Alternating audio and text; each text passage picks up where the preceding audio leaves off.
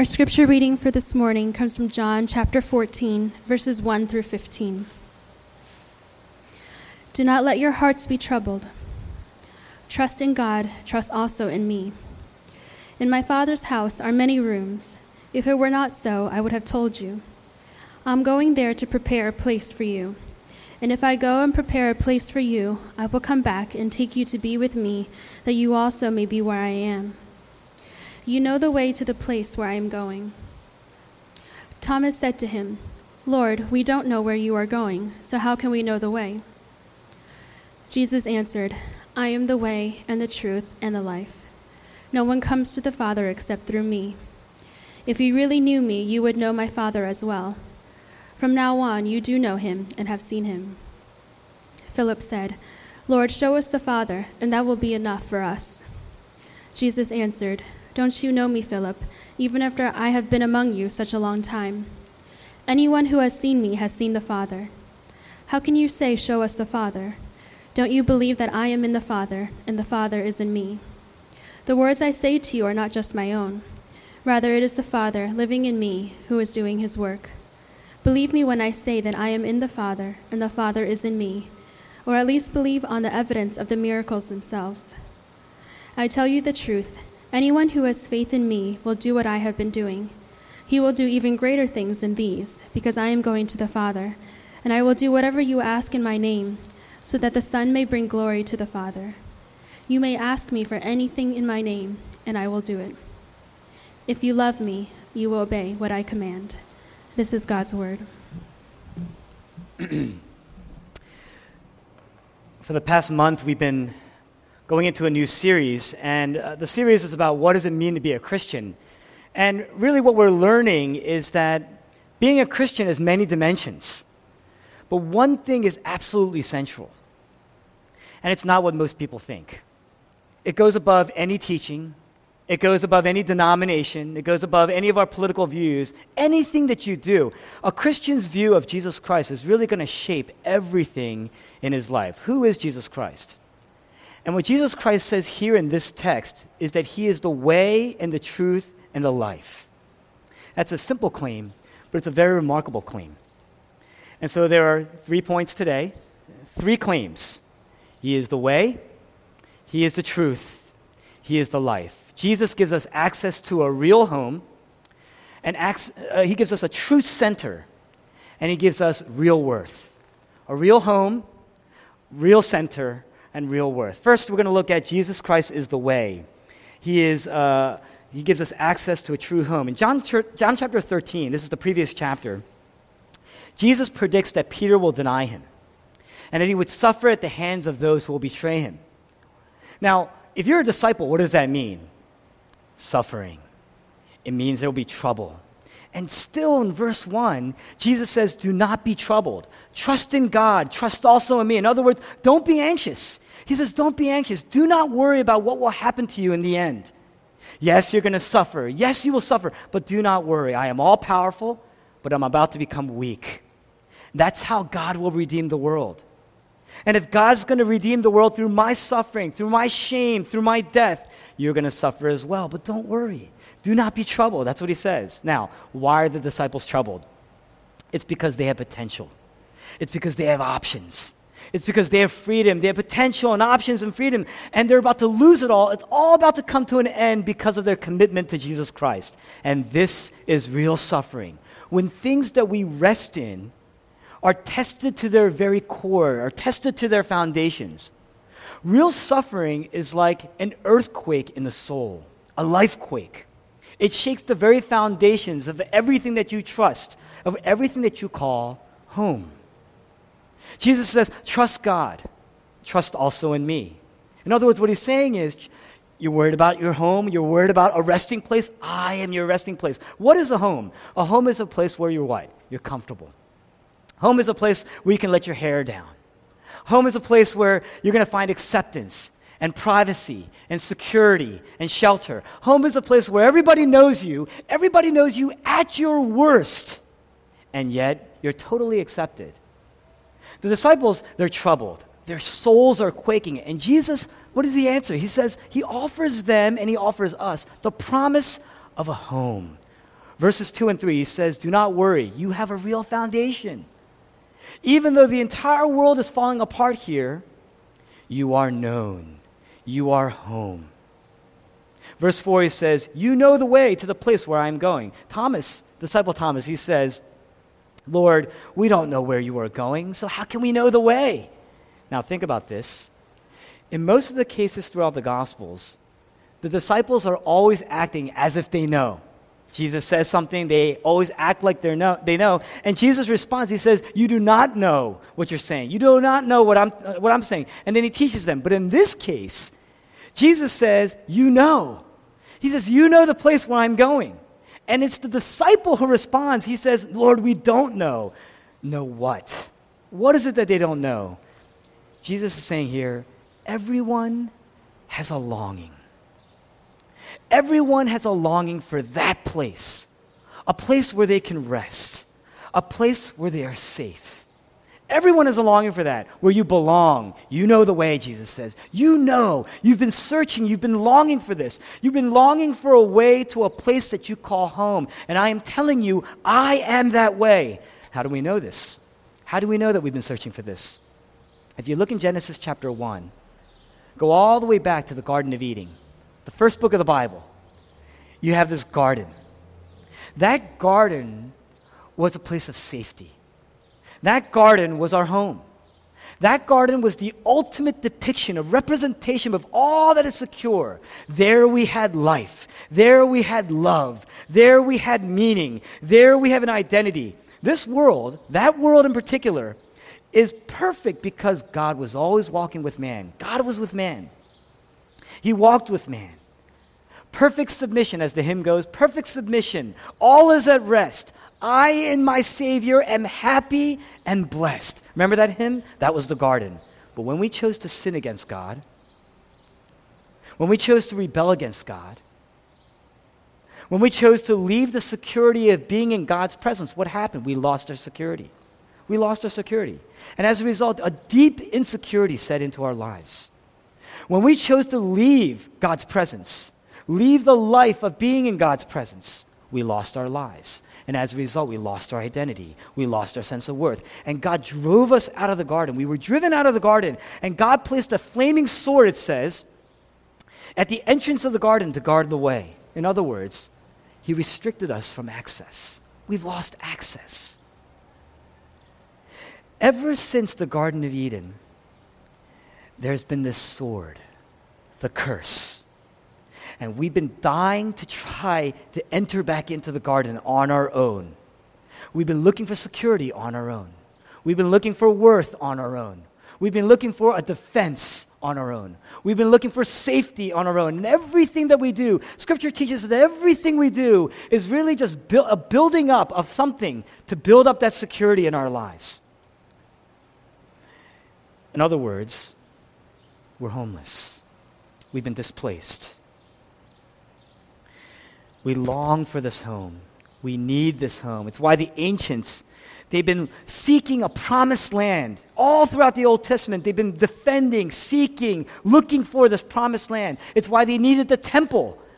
It's why King David, if you read in 2 Samuel, King David, when the Ark of the Covenant, which was really a representation of God's presence, was coming and being brought up to Jerusalem, David, pretty much stripped of his clothes, was dancing shamelessly. Shamelessly as this ark was being brought back to Jerusalem. Why?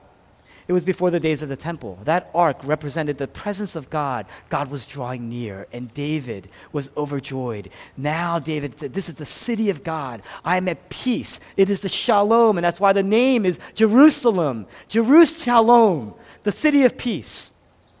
What this passage teaches us is that we are homeless, that we're displaced. What is suffering? Real suffering teaches us that whatever it is that you're placing your life, whatever it is that you are finding as your security, it's never going to last. You're never going to be able to rest there. 1 Peter, the Apostle Peter in 1 Peter chapter 2, he says, "Dear friends, I urge you as aliens and strangers of this world." He's saying right now you are a foreigner at your best. With all of your status and education and pedigree and your wealth, everything that you've accumulated, you are displaced. You are an alien. You are a stranger. You're displaced. You're homeless. You're like a resident alien. You know what a resident alien is? A resident alien is someone who has all the rights of the country that they're residing in. They're residing in one country, but they're not citizens of that country. They have all the rights, well, most rights and most privileges of being a citizen there, but their home is somewhere else. They may enjoy some things about being here, but they may still uphold the laws of living in this country, but you don't adopt everything about being here. In other words, you may experience blessings in your life, but they're not ultimate. You may experience good things, and you say, yes, these things are good, but it'll never be home. It'll never be home. When you go away to college, it's kind of like that. You know, in college, there's a kitchen. In college, you have an apartment. In college, you have a bed. Most people have a bed, right? In college, I hope so, right? In college, you have a refrigerator. In college, you can buy groceries. But when you cook, sometimes the food is good. But it'll never be home. You say, oh, I long to be home to eat my mother's cooking. You sleep on a bed, and you may call that bed home for the time being, but nothing ever feels like what? Being in the safety and the security of home. But we don't believe that. You know, we don't believe that at all, that our struggles are a reminder that we're not home. We don't really believe that. What we do is the moment we're unhappy, what do? We blame other things. We say, it must be my job because I'm unhappy in my job. It must be my family because my family is the source of all of my problems. It must be him or it must be her. And so what we do is we look to get a new job. We look to get new friends. We look to get a new girlfriend or a new boyfriend. We even look to find new homes. That's what we do. There's this, in 2002, the famous producer of the PBS documentary, John DeGraff, in partnership with a couple academic scholars, he wrote a book. It's pretty much a seminal piece of literature. He wrote a book based on one of his own PBS productions. It was called Affluenza. You might have heard of it. Affluenza, the all-consuming epidemic. And here's how he defines affluenza. He says, it's a painful, contagious, socially transmitted condition of overload, debt, anxiety, and waste, resulting from the dogged pursuit of more. And here are the impacts, he says. Increasing isolation, declining social capital, and a lack of a sense of place. We were once a nation of joiners. We had a community. Now we're a nation of loners. In other words, what John DeGraff is saying is that we're losing a sense of place. We're losing a sense of place. Even though all of our pursuits is to find a sense of place, we're losing a sense of place. It's another way of saying the reason why we're greedy, the reason why we're always so needy relationally, the reason why we're proud and we have to be strong and our egos are big, the reason why what we have will never satisfy us and never enough is because we're homeless. And we live, at the core, our souls are homeless. St. Augustine says, my soul will never find its rest until it finds its rest in thee. Our souls are homeless, and so we can't rest. Look at Jesus Christ in this passage. He says, you have a home. You have a place. You can rest your head here. That's what he says. He says, the world right now is not the real reality, and so you're going to suffer. But he says, do not worry. In me, you have a home. Think about this. Only Jesus Christ has the authority to say that. Only Jesus Christ has the power to be able to promise something like this. And only he has the wisdom to be able to say, do not worry about it. He has the authority and the power, and as a result, he has the wisdom to say, don't be troubled. Don't let your hearts be troubled. In me, you have a home. In me, you have a way. In me, you have a place. Look at Jesus Christ on the cross. You have two criminals that are crucified beside him. And one of them in particular realizes who he is. And so he has a very, very simple request, a plead. He says, will you remember me? And how does Jesus respond? Does he say, I don't have the power, you got to get some citizenship papers? That's not what he says. He says, today.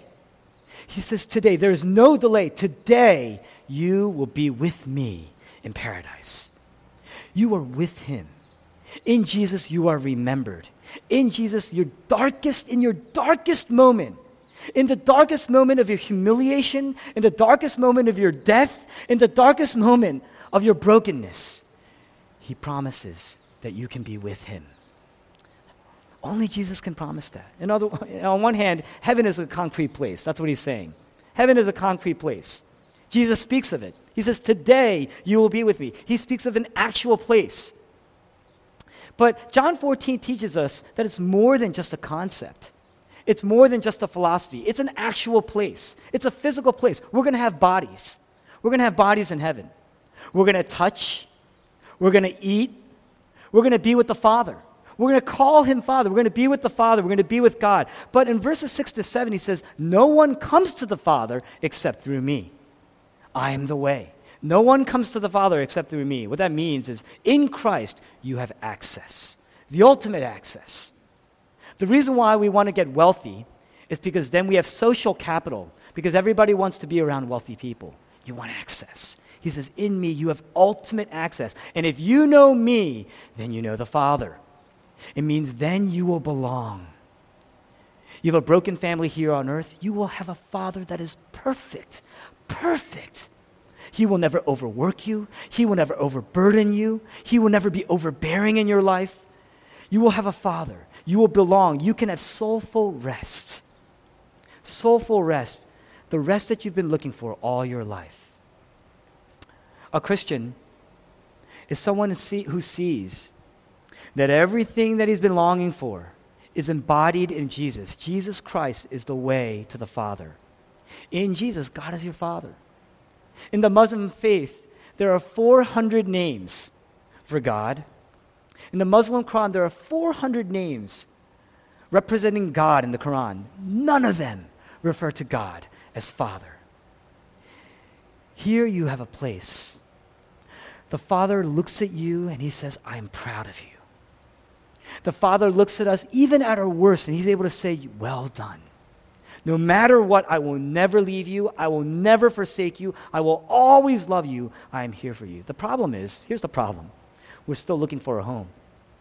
Our souls are so displaced. We're still looking for a home. We're still longing. The home is speaking to you and saying, I am here and I am present. And we're still looking for a Father. We're still looking for a home. Some of us are desperate to get married. Why? Because then I'm home. Then I have a home. So we sacrifice a lot of things. We sacrifice our wealth. We sacrifice our purity. And when things don't work out, what happens? You feel homeless. You feel broken and you're homeless.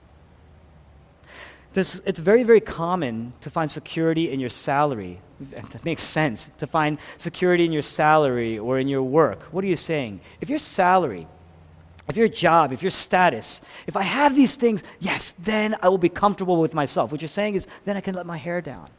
Then I found my potential. I found my home. But then if you lose your job, if the sum of your worth is a salary, and if you lose your job, then you lose your salary, what happens? You're going to feel displaced. You're going to feel like you don't fit in. You're going to feel homeless. T.S. Eliot, great poet who happens to be a Christian, he says, we are hollow men. We are stuffed men. We stuff ourselves to stuff our egos, and yet we are so hollow. We are so empty. Jesus Christ says, I am your home. I am the way. Second point, he says, I am the truth. What that means is that Jesus Christ is the center of our relationship with the Father. Verse 8, Philip says, Lord, show us the Father. And that will be enough. That will be sufficient. In other words, show us real reality. We want to see God. If we can just see God, then we know all of this is real. We see real reality. We then know that we have spiritual truth, and then we will believe. He wanted assurance. Philip, very, very simple request. We want assurance. He's saying, if I see the Father, if we see the Father, then we know that everything is real. Everything that you promised about a home, everything is real. Not too far from Abraham. Remember the story of Abraham, Genesis 15? God makes promises, a covenantal promise with Abraham, and Abraham says, Lord, how can I know this? How will you show me? How can I know all this is true? And so what God does is he makes a covenant with Abram. And he reveals himself. He comes in a blazing torch, a furnace and a torch. He comes and he blazes through. He says, don't you know me? Don't you know me? Jesus Christ says, don't you know me? So when Jesus says, you see me, if you see me, you see the Father. What he's saying is, Philip, I am that blazing torch. I am that smoking fire pot. You know me. Don't you know me? What does this tell you? Philip is a disciple. But he still didn't really know who Jesus was. What that means is that it is possible to have grown up in the church and not know the center of the church. What that means is it's possible to be hanging with people who know Jesus all your life perhaps, and still not know the heart of who Jesus Christ is. It's possible to know many, many people in your community groups, to be walking with them, to be praying for them, to be praying with them, to be looking into Scripture, to be reading books together about the Christian faith, and yet still not know or not have the Christian faith. You get what I'm saying here? It's possible to acknowledge Jesus Christ. It's possible to acknowledge Him as Savior and Lord, and yet still miss what it actually means to know that He is Savior and He is Lord. It's one thing to know somebody. You can know somebody in a lot of ways. You can gain knowledge through meetings, through social gatherings, through talking with them, through dialogue. You can do this for years. You can learn about people for years. Combine your meetings with these people with a combination of hearsay and some gossip from other people, and you can pretty much get a sense of how somebody is, right? You can know somebody okay, at least to the degree that you can know somebody in that way.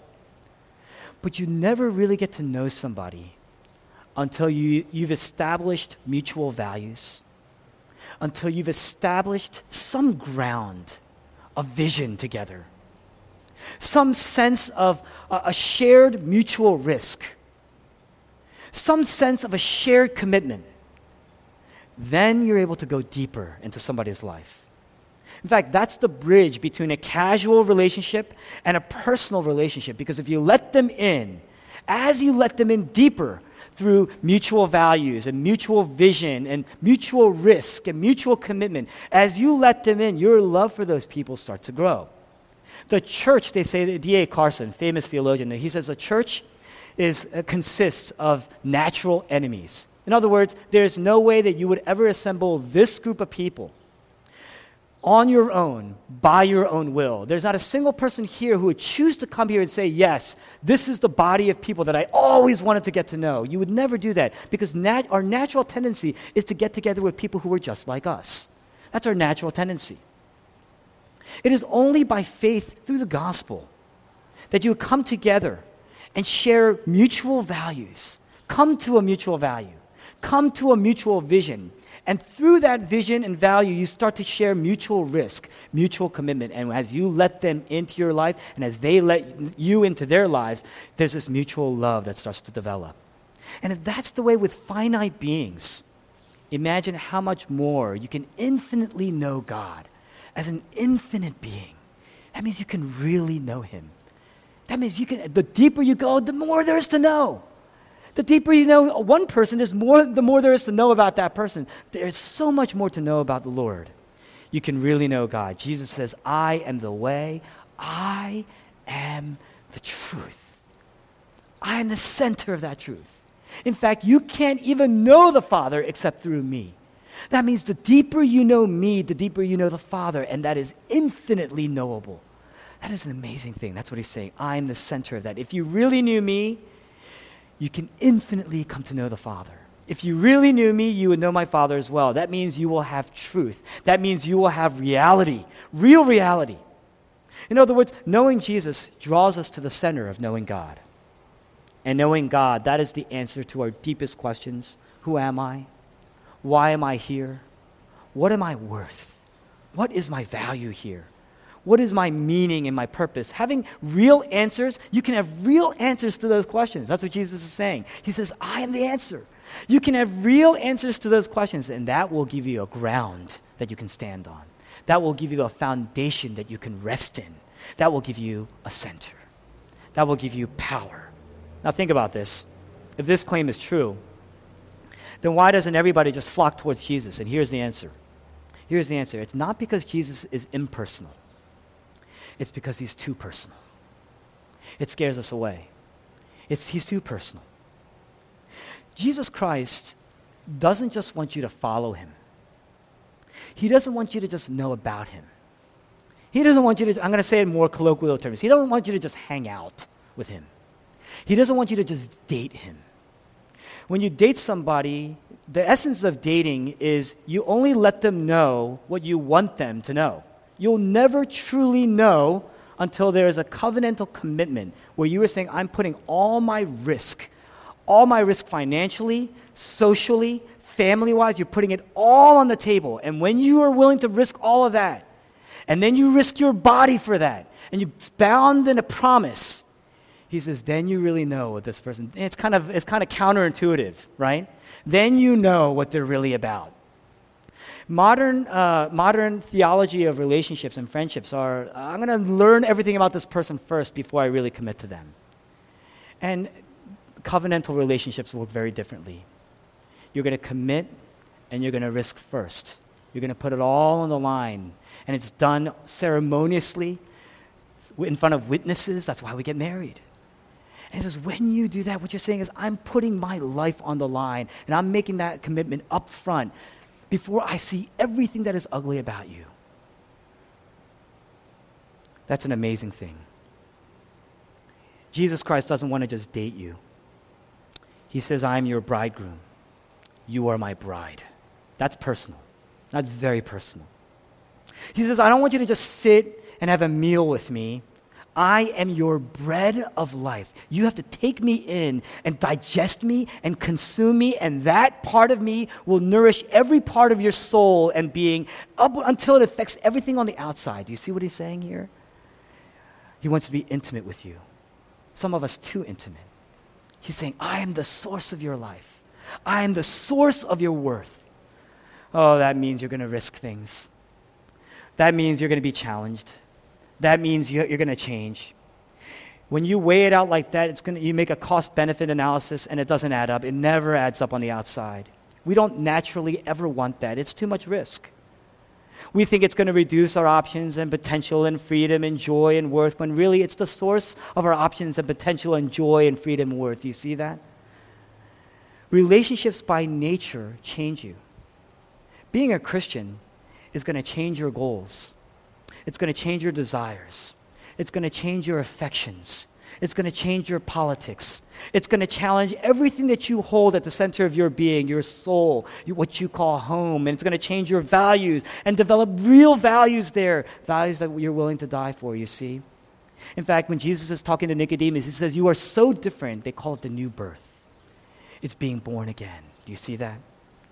Jesus says, I am a new center. I am real reality. I am the truth. That's what he says. Lastly, he says, I am the life. I am the way. I am the way to the Father. I am your home.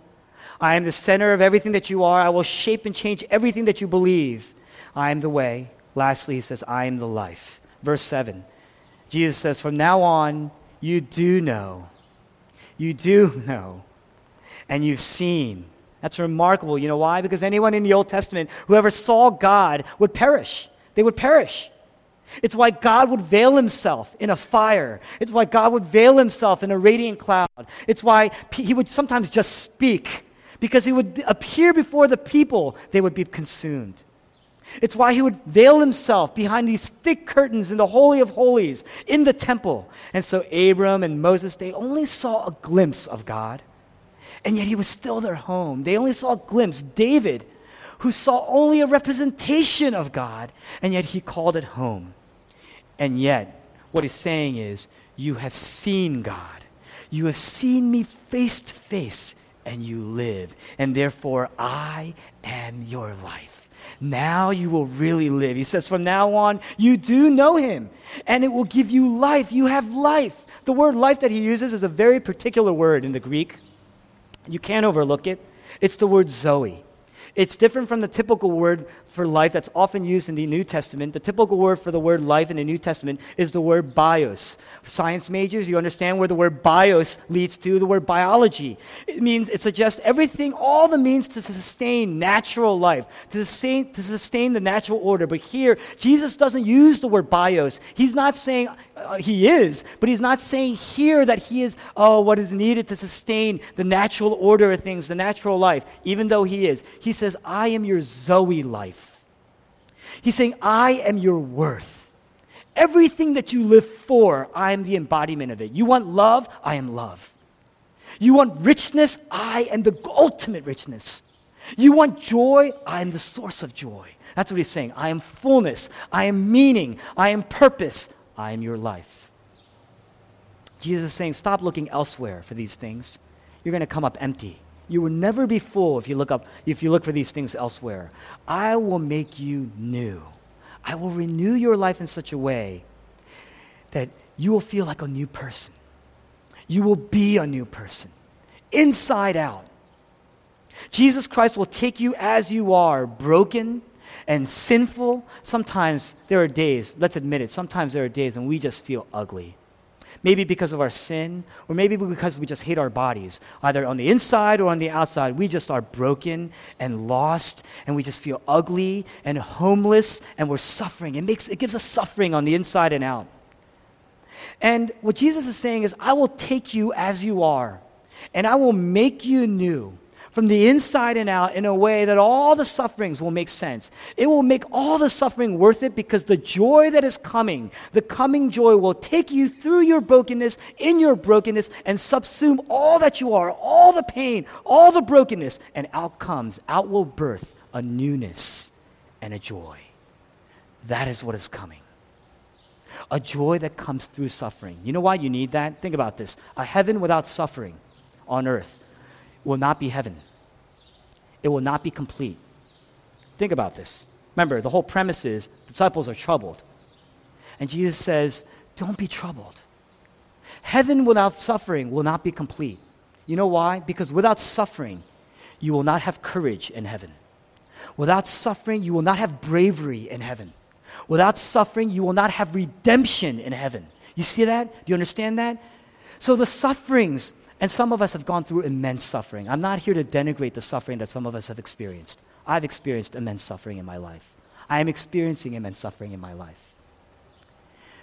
Jesus Christ will work through the suffering in a way that, Jesus, when he showed up, he still had scars. Your suffering, he will make sense out of it. You may not understand it today. Even if it's just incomprehensible, you may not even understand it today. But the coming joy will subsume your suffering and birth you into a joy that you can't imagine today as well. Do you understand? Do you see that? There's a great movie, one of my favorite movies, Dead Poets Society. It's about a poetry professor. It came out in the 80s. I'm an 80s child. It came out in the 80s. If you've seen it, if you haven't seen it, it stands the test of time. Go and see it, okay? Homework for you, class. Go and see it. There's a poetry professor, played by Robin Williams, the late Robin Williams.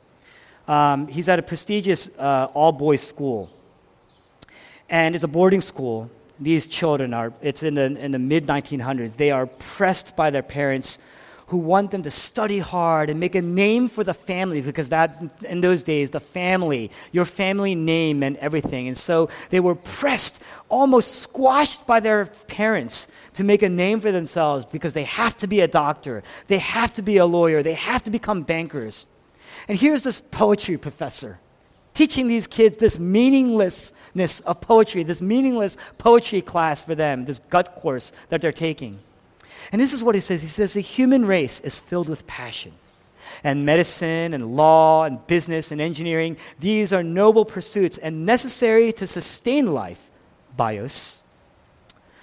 But poetry, beauty, romance, love, these are what we stay alive for. Zoe. To quote from Whitman, "Oh me, oh life, oh of the questions of these recurring." And he goes on and he recites the poem. It's printed in the front cover of your bulletin. And he says, and the answer, he says, "Oh me, oh life." That's the question. And this is the question that will plague me all my life. What is life? And the answer, that you are here and that life exists, an identity, that the powerful play goes on and you may contribute a verse. Walt Whitman, great poet, famous poet, he asks, what's the purpose of me being here? Oh me, oh life, what's my purpose? It's the endless question. It's the endless longing, the endless search for a home, an answer to the question of who am I? And the answer, life exists. there is something out there called Zoe. There is a Zoe life out there, and it's unraveling, and it's unfolding like a play in many acts, and you are a part of that play. Your life can find meaning. And Jesus Christ says, you can search endlessly, and it will be, and he goes on, Walt Whitman says, it's the trains that continue, all the different endless things that we see in life, never finding an answer. That train never comes home to dock.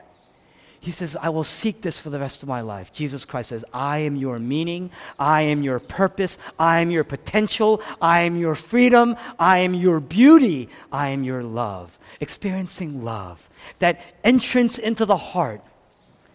That entrance into the heart that intensifies into a deeper desire to know that person. It's an endless cycle because the more you love somebody, the more the intensity of that love. And as that intensity grows, the desire to know that person grows. And what happens is inherently when you love somebody, you want to sacrifice for them. Parents, you all understand what that means. To love something that you just met. A child, right? A baby, an infant that you've just started to get to know. It's got no personality. It's got no real quirks yet. It's like any other baby countlessly that has been born on this earth. And yet when you meet your child and you start to become intimate with that child from day one, what happens? Your love starts to grow. And as you know the little quirks of your child, as you know that person that you're in love with, what happens? Your love for them deepens, and as your love for them deepens, your sacrifice deepens. And as your sacrifice deepens, your commitment deepens, the risk deepens, and yet it's all worth it for a little child.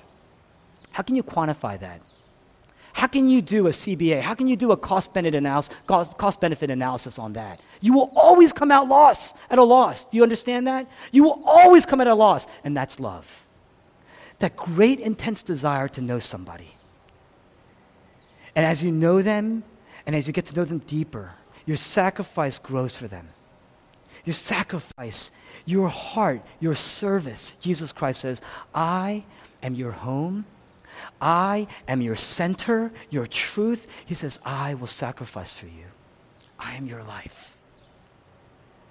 I will prolong you and advance you out of my own sacrifice. I will prolong you and help you to thrive, and I will serve you. He says, I'm going to prepare a place for you. You have a home. But in Matthew chapter 8, he says, foxes have holes, and birds of the air have nests, but the Son of Man has no place to rest his head, to lay his head. In other words, Jesus Christ became homeless out of his sacrifice and out of his serving to build a home for you. And he wasn't just referring to a physical place. On the cross, Jesus finally finds the place where he will rest his head. On the cross, Jesus Christ cries out, my God, why have you forsaken me? In other words, Jesus Christ was cast out. He was forsaken. He says, I've been forsaken. I've been cast out. I've been cosmically homeless. I've become homeless for you, for me. He said, I'm forsaken. What that means is I'm homeless. I'm lost. I've lost my way. I have no way. He says, my God, why have you forsaken me? It's the only place in the Gospels where Jesus does not refer to God as his Father. You know what that means? I've lost my father so that you could have a father. I've been disowned. Why? 1 Peter chapter 2, Peter says, you are a people belonging to God. Do you see that? Jesus Christ lost his father so that we would have a father. Jesus Christ was disowned, and so he lost his center. When he said, my God, I've lost my God has forsaken me, he's lost the truth. The center, you know me, you know the Father, I've lost the Father. That means I've lost the center. I've lost my foundation. Everything that I've built down, the center of my worship, everything that I've poured my life, my service, my sacrifice, my center, my worship, my worth, has been sacrificed, and he's left me. He's forsaken me. Do you see that? Why? Why did he do that? The Father lost a Son as well. It wasn't just the Son that lost the Father. The Father, on the cross, if the Son lost the Father lost his Son. The Trinity was literally ripped apart on the cross, and he gives up his spirit, and he lost his life. On the cross, Jesus lost his way. He lost his truth. He lost his life. Why? Remember that flaming sword? at the Garden of Eden? The only way you can enter through is to pass through the sword. It means you're going to be consumed, right? The sword will come down. The only way that we could ever return home is if someone goes through that sword. That sword would have to consume. That sword represented the curse on the cross. The sword fell on Christ. He suffered the curse. The whole wrath of God fell on Jesus Christ, and he was alone. All through John chapter 14, I am with you, I am with you, I am with you. And I am in the Father and he is in me. And yet that was torn apart and he says, I am with you, I am with you. Don't be troubled. Trust in me.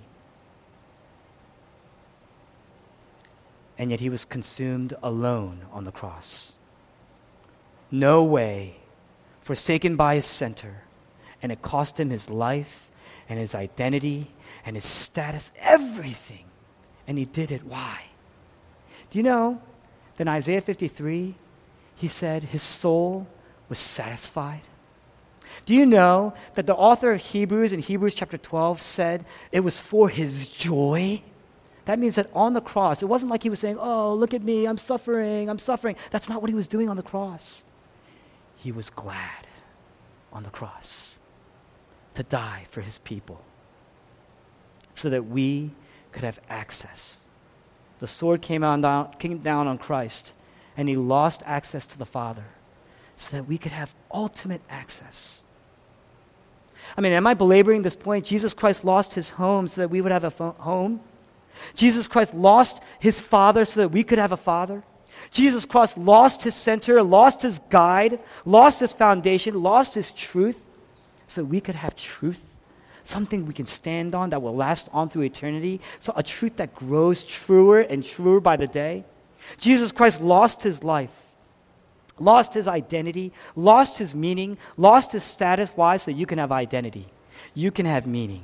You can have status. You know, suffering is that cosmic quaking of the soul, we said. It shakes the foundations and it reveals who we really are. That is what your suffering is intended to do.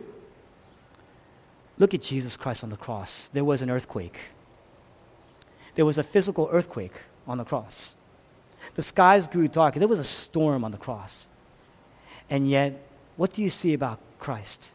When his soul was quaking, when his life was quaking all around him, his world was literally falling apart and caving in, he says, my God, my God.